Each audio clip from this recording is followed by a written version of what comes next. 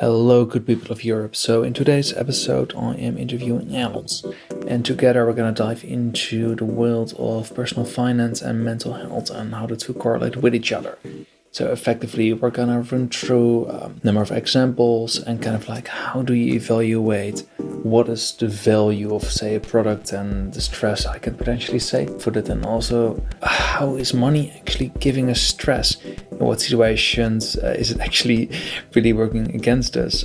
This is personally for me a really interesting topic because it's something I've struggled with quite a bit, actually learning to spend, to enjoy money, and not be crazy frugal. And that might be extremely easy for most people, but it's just one of those things. Everybody has their own personal relation with money, what it means to them. Alex and me will run through our stories together, and I hope this will be of some value to you. So sit back, relax, and enjoy the show. Welcome to the Financial Independence Europe podcast, where we interview people from all 44 European countries, all of them, about optimizing your life, geo-arbitrage, and making the most of your money. This with your hosts, Alvar, Erminta, and Matthias. Hello everybody, welcome back to the Financial Independence Europe podcast. So today we're going to do something that I don't necessarily think we've done before, really on such a focus level. We're going to cover the mental aspects of finance, what it does to your mind, your state of mind, and everything related to it. Together to do this with me, I've got Alex from the UK. Alex, great having you. Thanks, Alvar. It's good to be here. And actually, minor disclaimer / preview snip note thingy for the future. Alex and I were launching a podcast together in the UK where you can listen to him if you ever feel like it, which will probably launch anywhere in the next 4 or 5 weeks. So that's going to be pretty awesome. But anyway, just to get started, Alex, can you tell the audience a little bit about yourself, where you're from, how you came in touch in Fi, and why you're the guy to talk about finance and mental health? Well, I'm not sure I'm the guy, but sure. I'm Alex. I'm 31. I live with my future wife in Kent in England. I've just qualified as a mental health nurse or psychiatric nurse. And I'd first discovered the idea of financial independence purely through reading blogs and things online. Originally, I did read the fabled Mr. Money Mustache, Simple Maths to Retirement. And then it got me really intrigued. I did a lot more reading after that. I'm still reading and still learning. But then it just kind of cemented this idea in my head that actually work can be an optional thing. And that links really nicely with the mental health studies I've done, because I've seen an awful lot of money issues causing people anxiety. And without that, it gives you a lot more choice, a lot more freedom. And there's an awful lot less kind of risk of you having mental health issues. So that's kind of my background. That's where I come at this from, which is a different point of view to you, Alvar, isn't it? Yeah, most definitely. I mean, from my perspective, I'm really getting at this from, like, the way I got into financial independence was just, okay, I want something else. There's more to life than this. I want freedom. I want options. And also, at the same time, having a really narrow-minded scarcity mindset around money, like myself personally. And Fi, for me, has been a way of kind of like getting out of that. Whereas the money has become more of a tool, and getting the scarcity mindset out of me. Fi has really been a thing, well, together with my girlfriend, that helped me see it as a tool and enjoy it in the way I want it and get value out of it. That's kind of my angle and perspective on this one. Actually, before we kind of like pivot to more towards into that, Alex, I quickly just wanted to ask, in terms of actually reaching Fi, you got a few really interesting things going yourself.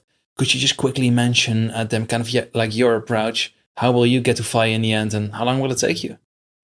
Yeah, sure. I mean, I have a couple of sources of income. Obviously, I have my regular nursing job. I can also work extra shifts, like the bank shifts with nursing, that are always available due to the shortage currently in the UK, which is it's a real privilege to be able to do that, to have the choice to do that. I also have a couple of other kind of side hustles or other income streams, as you call them. We run Airbnb from our house in Kent. It's close to the port of Dover, which is ideal for people travelling in and out of Europe. And also, we got very lucky that there's a couple of kind of educational courses run in blocks throughout the year down here. So we have a lot of students come and stay with us for 2-week blocks each time. So that works really well for us.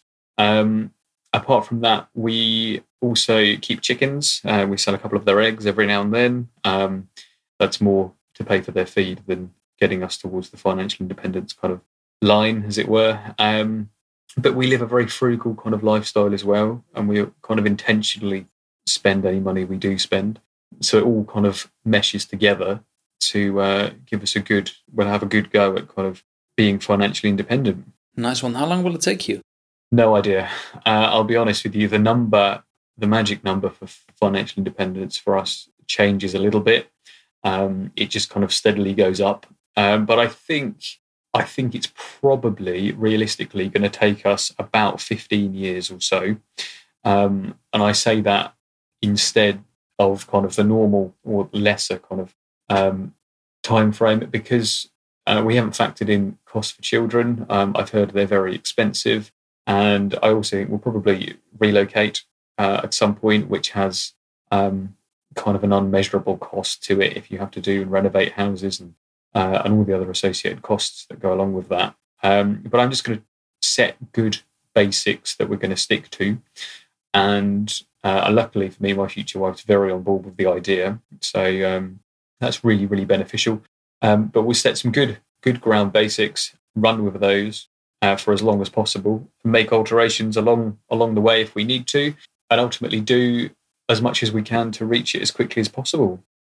Nice one. And in the end, if you don't enjoy the journey, if you go full and reach it in 5 years and work in London and you're burned out in the end, what's the point? So even if it takes you 15 years, but at a nice, steady, good pace and it makes you happy, why not? It's the thing I try to learn even more. So I'm jealous of you having that balance found already.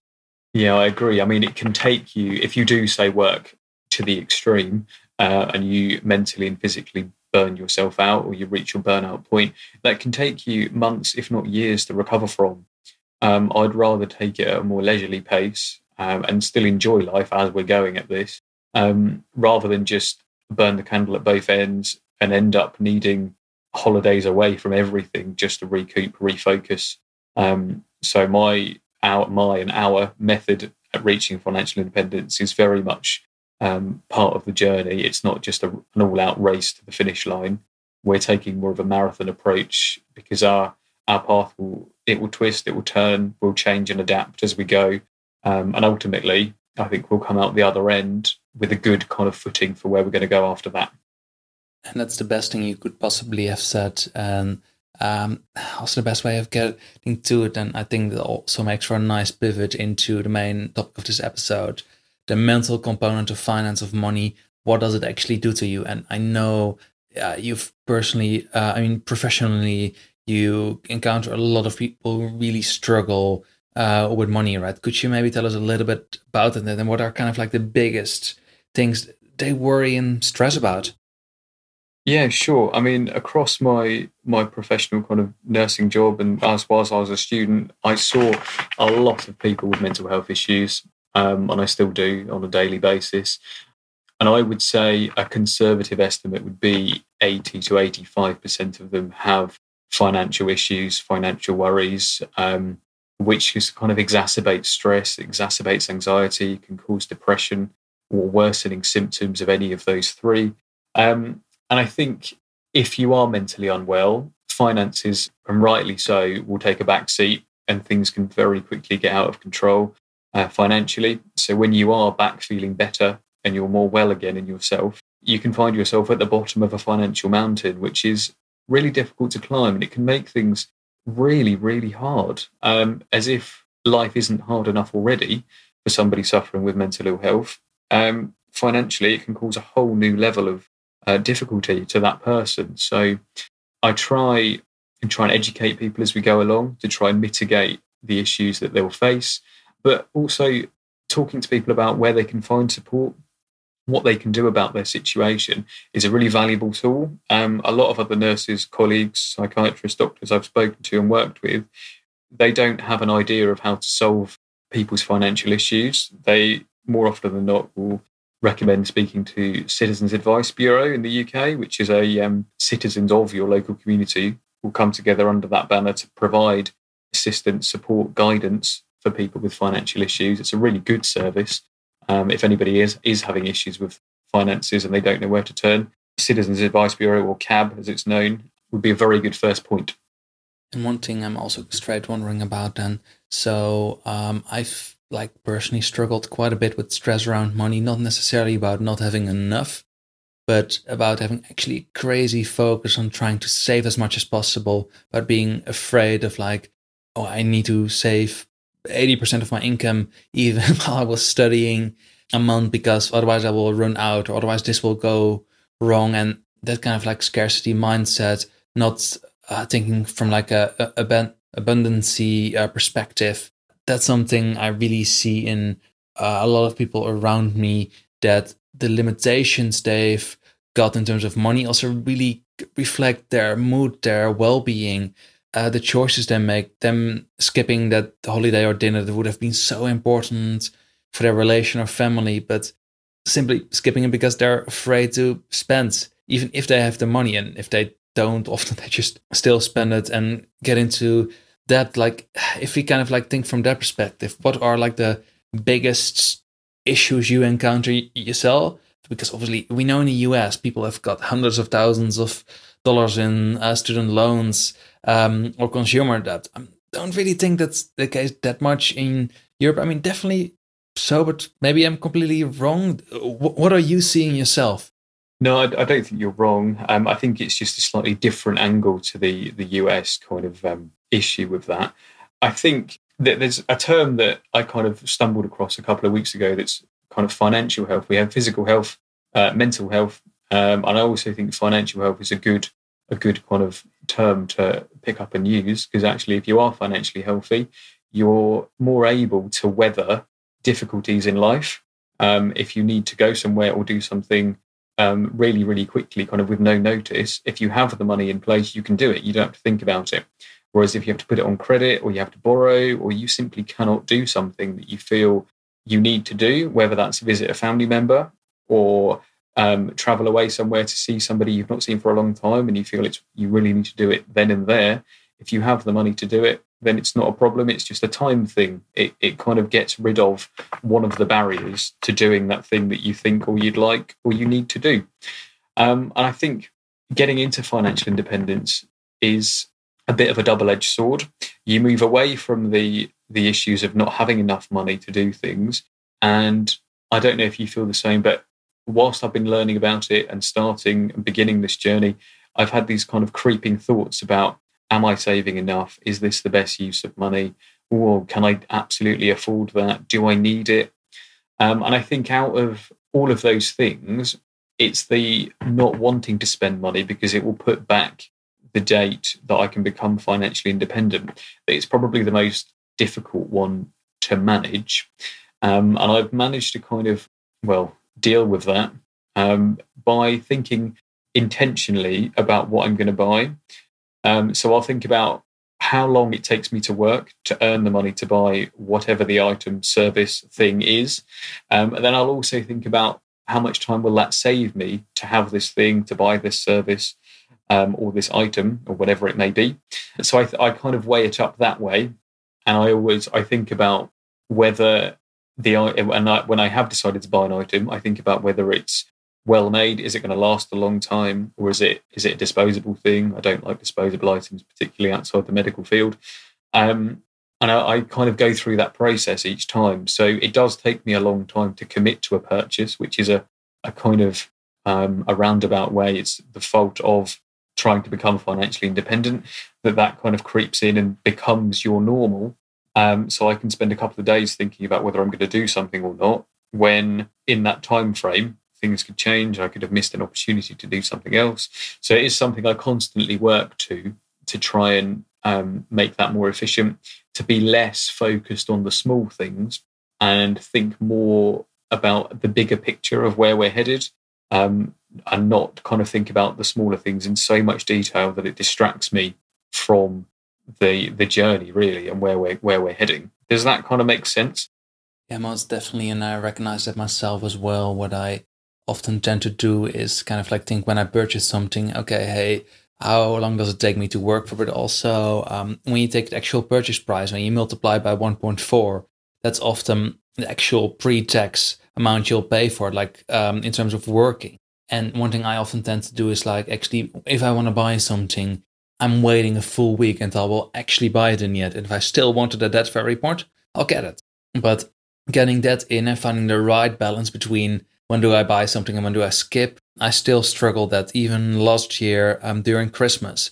I wanted to go over to Switzerland to visit family of my girlfriend and spend Christmas over there. And not solely because of that reason, I also couldn't get off of work, but one of the reasons, the actual prices of the flights. I believe it was like 260, 270-ish pounds, like maybe like €300 return, which for some people is probably not much for a flight, but it scared the heck out of me. I kept checking it and like, oh, why doesn't this go lower? In the end, I was too late with booking because another colleague already had off of work, but that money, it slowed me down of making the choice. And in the end, on the grand scheme of things, it's €300. It is a reasonable sum, but in return of being able to spend family or Christmas with family, that's no question you can ask. So this year, obviously, I just booked it straight away on the spot and didn't even think about it. But still, even now, even a year back, I struggled, which I mean, I'm generally a bit ashamed of in some ways, even that things that can be so important for family, for yourself, you still, if there's a price tag to it, it's still, you'll think about it. And sometimes you'll think too long and you wait too long and then it's gone. Yeah, absolutely. I agree. It's a good learning curve. And it does prove that you have learned from it because you still do think about it. And you did the opposite the next year. But do you regret doing it? Probably not, because you spent Christmas in Switzerland with your partner's family. And I often think about, even though it might cost quite a lot up front, you won't remember how much the flights cost or how much lunch was on the day that you travelled. You will remember the time you spent with your family and with your partner's family, with your future kind of family if you get married. So I think about it that way. You can always earn more money for the most part. For most people, that's true. And one of our biggest assets is our ability to earn more money. So you can always replace that. What you can't replace is time. And you can't replace the time you could have spent with members of your family, friends, anybody really. That's the thing you can't replace. So time for me, and I know you've said it before, Alvar, time is the most valuable thing that no amount of money can replace. You can't buy more time. You can only choose how to spend the time that you have. Very fair. And also one thing I often forget, the amounts we save on an annual basis, compounded over the next 80, 90 years, or whatever long we'll live, that is far more money than we'll ever need. And obviously, if we would keep working until whatever period, but that principle, you can miss a certain amount, a month or a year, if that really helps your quality of life in the end. Couple examples. Actually, having a bike for me, not even just as a transport mode, but I bought one for like £50 a couple months back.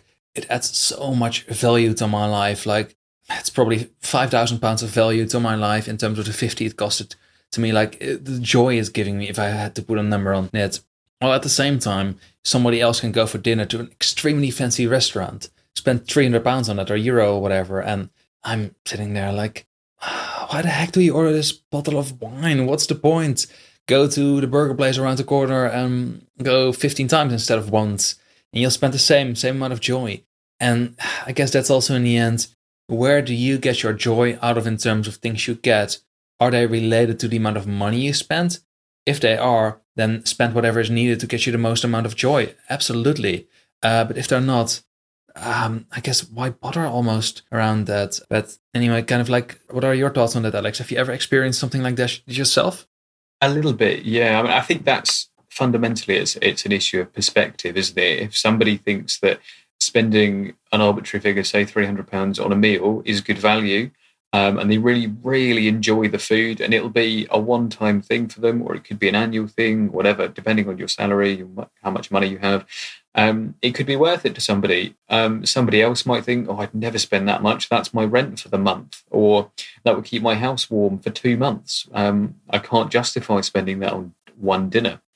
I mean, that could have bought you and your partner flights to Switzerland and back, whereas somebody else just eats it in an evening. I think it's all about perspective.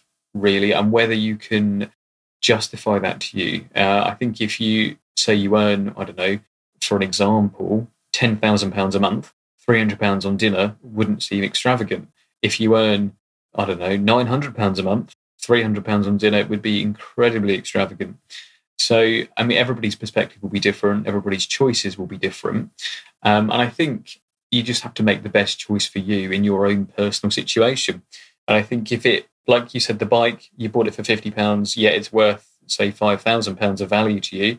The bike's good all round. It could be the best £50 you spend this year because you cycle. It's good for physical health. Cycling's good for mental health. Being outside, meeting people, socialising, good for mental health. And it's good for your financial health. If you can cycle, you're not taking taxis. You don't have to take the bus. You don't take trains. You're less likely to have a car if you can cycle everywhere. So it saves you, I would say, within a month, you'd have saved the cost of buying the bike anyway, and you still own the bike. Oh, heck yeah. And the only time I've ever owned a car in my life is in New Zealand, and it was just for 3 months. Funny note on that, actually. Bought that for, if you convert it £2, it's probably we bought it for like £1,500 or so. And in the end, sold it for double. After we left the country after traveling, so it was a nice way of actually filling the holiday. But besides that, I've never ever owned a car in my life, and I'm not interested in owning one, although I can obviously understand that people have practical/fun reasons for owning one. But one thing I actually want to ask you, Alex, if you had to kind of like reason for purchases that are really cheap for you but have extreme value, like for your life, could you mention a couple, as the example I gave with the bike for myself? Do you have a few where you bought them and you're like, wow, I mean, I would not pay 5,000 for them, but that, like, they've really, really improved my life? Yeah, definitely. I mean, I think again, it's an individual thing. What's important to me will be different to what's important to you. But I think if I had to think of one thing or a couple of things that have really been beneficial, I would say out of all the things, I bought a king size pine bed secondhand and a new mattress to go with it. And that, although the mattress was expensive, you spend your third of your life sleeping, so it might as well be a good quality one. And I do get really, really good sleep from it. So I don't think that's wasted money at all. So, and in that kind of on that same vein, my future wife and we bought some really good kind of saucepans for cooking with. We cook a lot from home, cook a lot from scratch. We grow a lot of vegetables. And these pans will literally outlast us. They're like cast iron things. Again, comes from somebody secondhand. And we wash them, and we've been using them for about 4 years now. And they're just as good now as when we bought them. I literally think we'll pass these pans down to our children, and they'll continue to get value from it. So even though they're maybe £100 each to buy new, that's a guess, a figure, I would say that it's worth it because you keep them for so long. You use them. We use them every single day, sometimes multiple times a day, and the cost per use for that will be pence by the time we're finished with them. And just the amount of value we get from them is huge. So it doesn't have to be something physical. It could be something else that people enjoy, but something that you really get value from is always worth the money, in my opinion. And it doesn't really matter what that costs. If it's worth it to you as an individual, if it makes your life easier, better, I think it's definitely worth it. I mean, there's something that I've been thinking about signing up to for a long time. I've used the trial version of an app called Headspace, which is a bit kind of meditation based. It's a bit mindfulness. It's a bit kind of help you get to sleep kind of type service. It talks you through things. I found that incredibly helpful. I do recommend that to a lot of people I work with, colleagues as well as kind of clients or patients. And I do feel like I think it's something like £70 or £60 a year or something, but that would add so much value to my life that I decided last week that I was going to go for it. And I don't regret it at all. I can always earn more money. But what it does give me is time to collect my thoughts, reflective time to think back on how the day's gone. And it helps me sleep if I've had a particularly difficult day. And my brain is turning really quickly, or it's spinning from who I've spoken to, the things I've seen, the people I've talked to. It's really helpful. It's really beneficial for me. So I don't feel like that's a waste of money at all. Quick question in between. So I was looking into Headspace as well.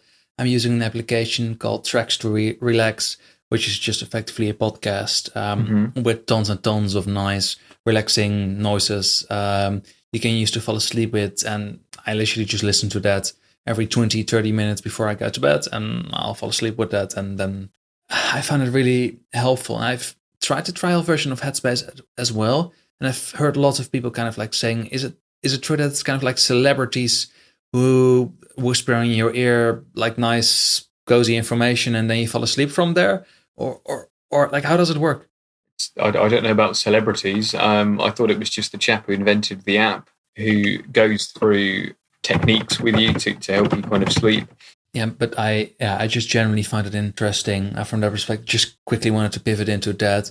One addition I would do have that is an application called Blinkist, which is just effectively summaries of really good books in 15 minutes in audio format, in a really professional, well done way.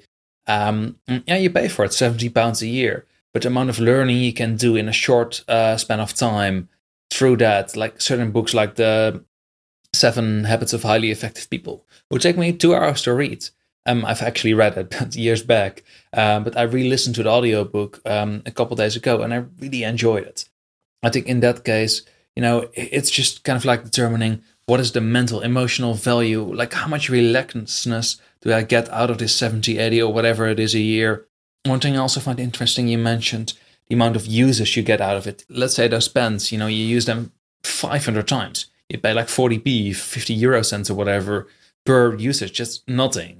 And I guess that's also a good way of kind of like looking at things, because often, sometimes people buy, they spend 1,000 on a phone, and to some people that looks completely nuts. To me, it often does. But imagine, I use this phone every single day, 4 hours a day, for work, private, everything, for 3 years. Then 1,000 for 3 years, 333 a year. Doesn't sound that bad if you think about it like that.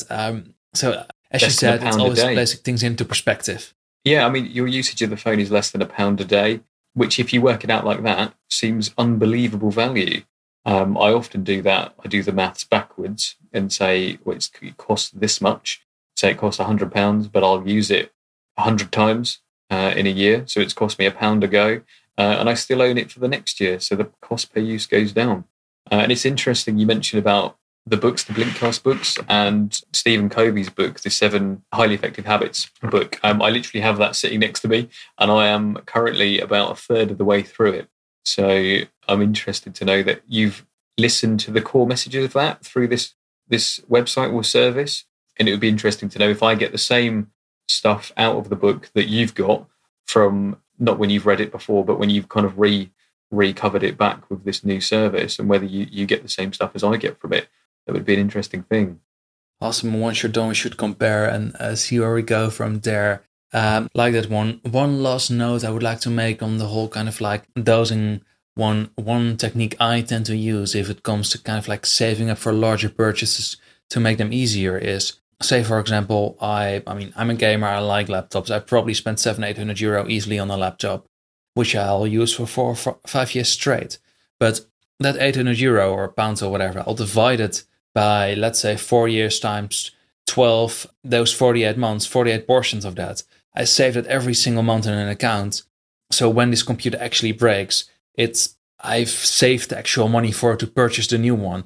It doesn't hurt. It's just, okay, the budget is there, the money is there. I mean, I don't even know how much is in my laptop fund right now, but I know once I'll reach the point when I need one, the money will be there to get a new one. And even if not, I would still have the funds to get a new one. But it's more the principle and saving in advance to make the emotional stress, just kind of like the pressure on myself less, and just, okay, I need this, the money is there, I'll get it, boom, job done. And I know it's a really common budgeting technique, but I think lots of people don't use it, and it's worth mentioning. Do you have any kind of like of those kind of like hacks or life tricks you use yourself? Absolutely. And I do agree. It's one of the most useful things you can do, but not many people in my experience do it. I don't have one particularly for laptops. I do have one for our vehicles. We've got 3 between us at the moment. We've got 2 cars and a camper van. And I have something that's called the Fleet Fund, which is just our small fleet of vehicles. I fund it every month. So I put in a bit for each MOT. each bit of insurance or car tax, etc. I can work out roughly how much those will be. I add a little bit extra to it to account for unanticipated kind of costs. So when my car does fail its MOT and it needs a couple of £100 of work, like you said, the money is there. It's waiting to be spent on that thing. I've already allocated it to be spent on one of the cars or the van. And it's a very, very useful thing to not have to panic when the mechanic phones you and said, oh, your car's failed its MOT, it'll be £400 or whatever. I have the money sitting waiting to pay that. I can either decide to go ahead, no problem, here's the money for it. I haven't had to borrow on credit, I haven't had to borrow from friends or family, or work, I don't know, a couple of extra shifts to be able to afford that. And I think it's an incredibly useful thing. And I don't know why more people don't do it, because it solves so much stress and anxiety in my own life that I literally don't have to worry about those things, because I know I have a surplus of money in that particular bank account for that particular reason. And it can be used whenever it needs to be. It's in a cash accessible account. It doesn't gather much interest, but is accessible within a moment's notice. And it's because of that I have a lot less worry about other things. So I don't know, do you find the same thing? Like do you have more than one of those funds for things that you might need? Well, I've got one for holiday, laptops, electronics, moving, kind of like every big life category for me. Like that's how I budget. All have I use an application in the UK called Monzo, and I've got pots with them. A pot is just effectively a small savings account, and every month I allocate a certain sum to that. And at the same time, I'm also really curious what your thoughts on the next, Alex, to kind of slowly wrap up as well. But budgeting, kind of like, how do you budget? Like for myself, I budget in an organic kind of way, as in I don't track, I've spent 58 or 63 exactly this month. I don't care about that. I know there is plenty in terms of what I save on a monthly basis. So for me, it's just literally, okay, hey, my salary comes in. I roughly transfer $1,500 a month to my ISA, my Vanguard account, goes in there, stays there. Yay, thank you for that.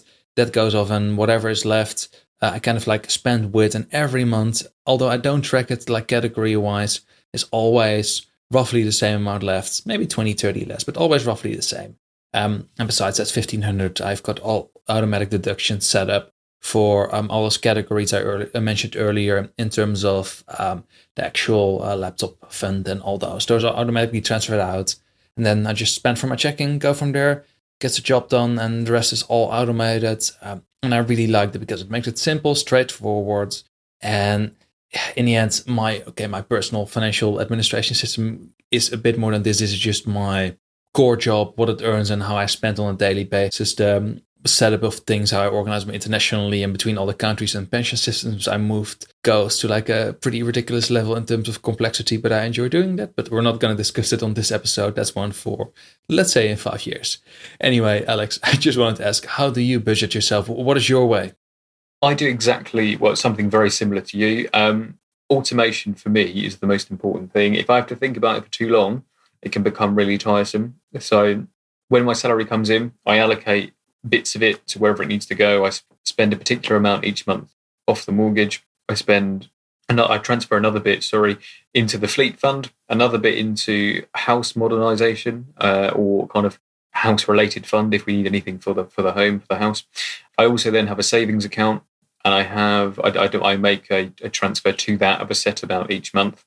And I don't quibble kind of over the smaller amounts. I wouldn't be bothered if I have kind of 30, 40, 50 less or more in a particular account than I expected to.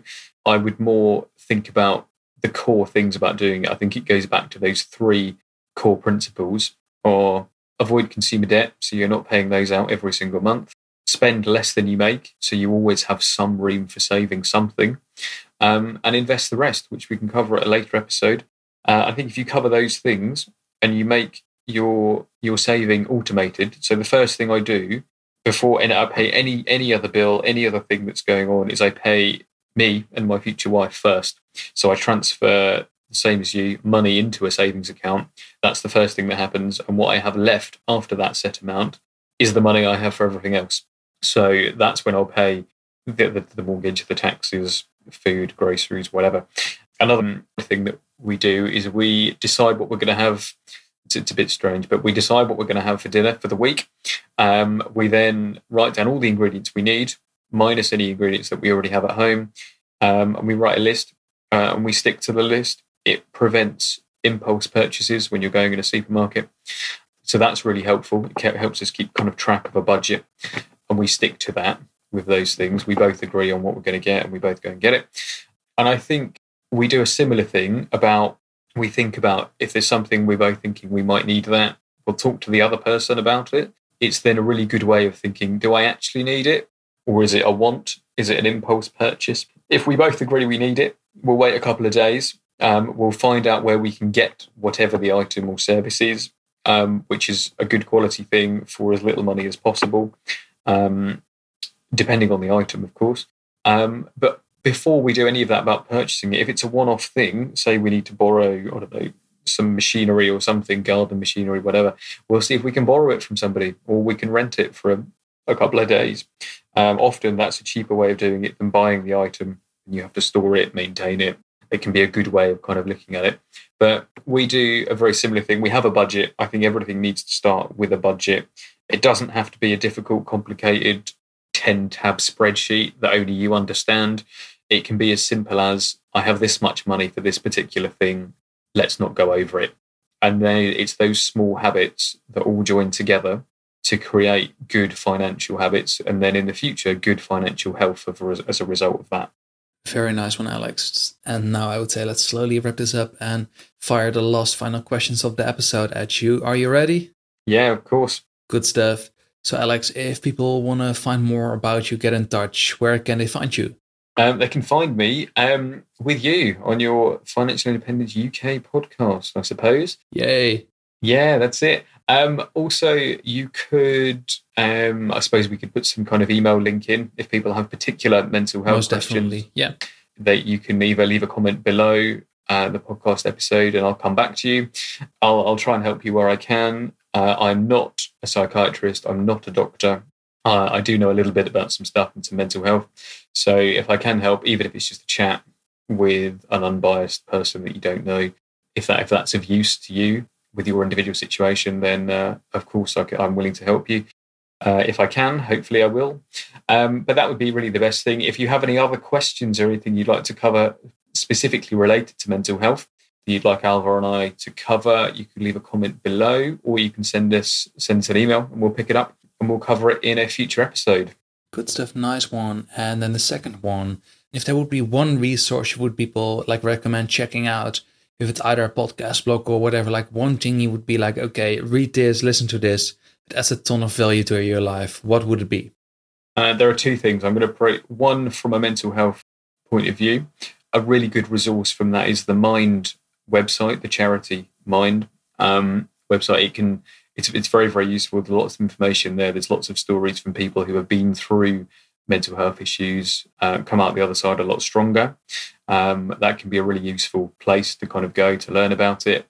Otherwise, speak to a GP. They're very knowledgeable. They can signpost you in the right direction.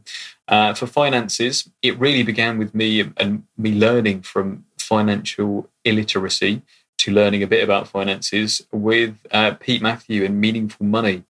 He has a wealth of information, videos, podcasts, articles and things on his website, Meaningful Money.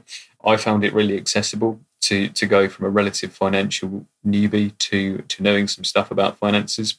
So I would always recommend Pete Matthew and Meaningful Money. I can definitely second his podcast and website. Really, really high-class information. I enjoyed listening to it. And anywhere from basics to really advanced finance, he has it all covered. So now, I definitely second that one. And then the last question of all, what would be the number one actionable tip for somebody to get started on the path to FI, or like the one thing you would recommend and like, hey, do this and you'll fast track your path by 50 years. Or 50, that would be a bit long, but anyway, whatever works for you. Oh, well, something to get people there sooner.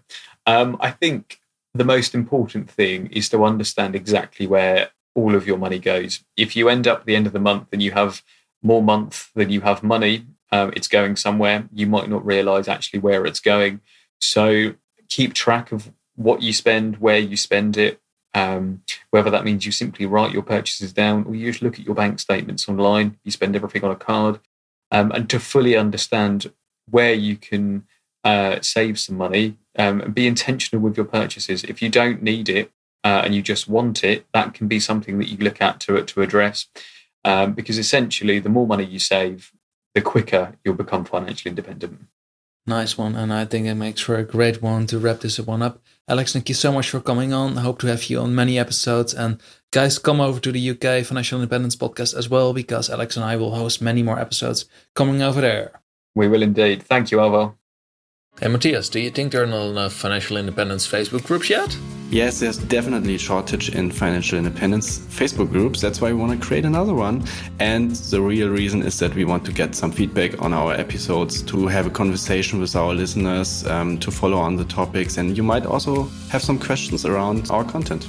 Gotcha. And also, we've been talking with more of you guys at meetups, on Reddit, in Facebook groups, the FI Europe retreat obviously we organized. And this is in the end the main reason why we started the whole podcast project. To talk to guys like you, learn more from you, case studies, answer questions, and hopefully all grow and learn from that together in the end and become stronger, smarter, and hopefully also richer people. So, Matthias, say I'm interested in this. Where do I find this Facebook group? Yeah, just go to your Facebook app and type in FI Europe Podcast, or just click in our show notes. There's a link for the Facebook group, or go to our website. There's also a link. So yeah, just type in FI Europe Podcast. See you in the group. Thank you guys for listening to this episode. We hope you learned something new and enjoyed the show. You can support us by doing this. Subscribing through your favorite podcast program and leaving us a review. Following us on Instagram and Twitter at Financial Independence Europe. Sending us an email with questions and feedback. We would love to hear from you. All the mentioned articles, books and cool resources can be found in the show notes at financial-independence.eu. Thank you for listening and see you next time.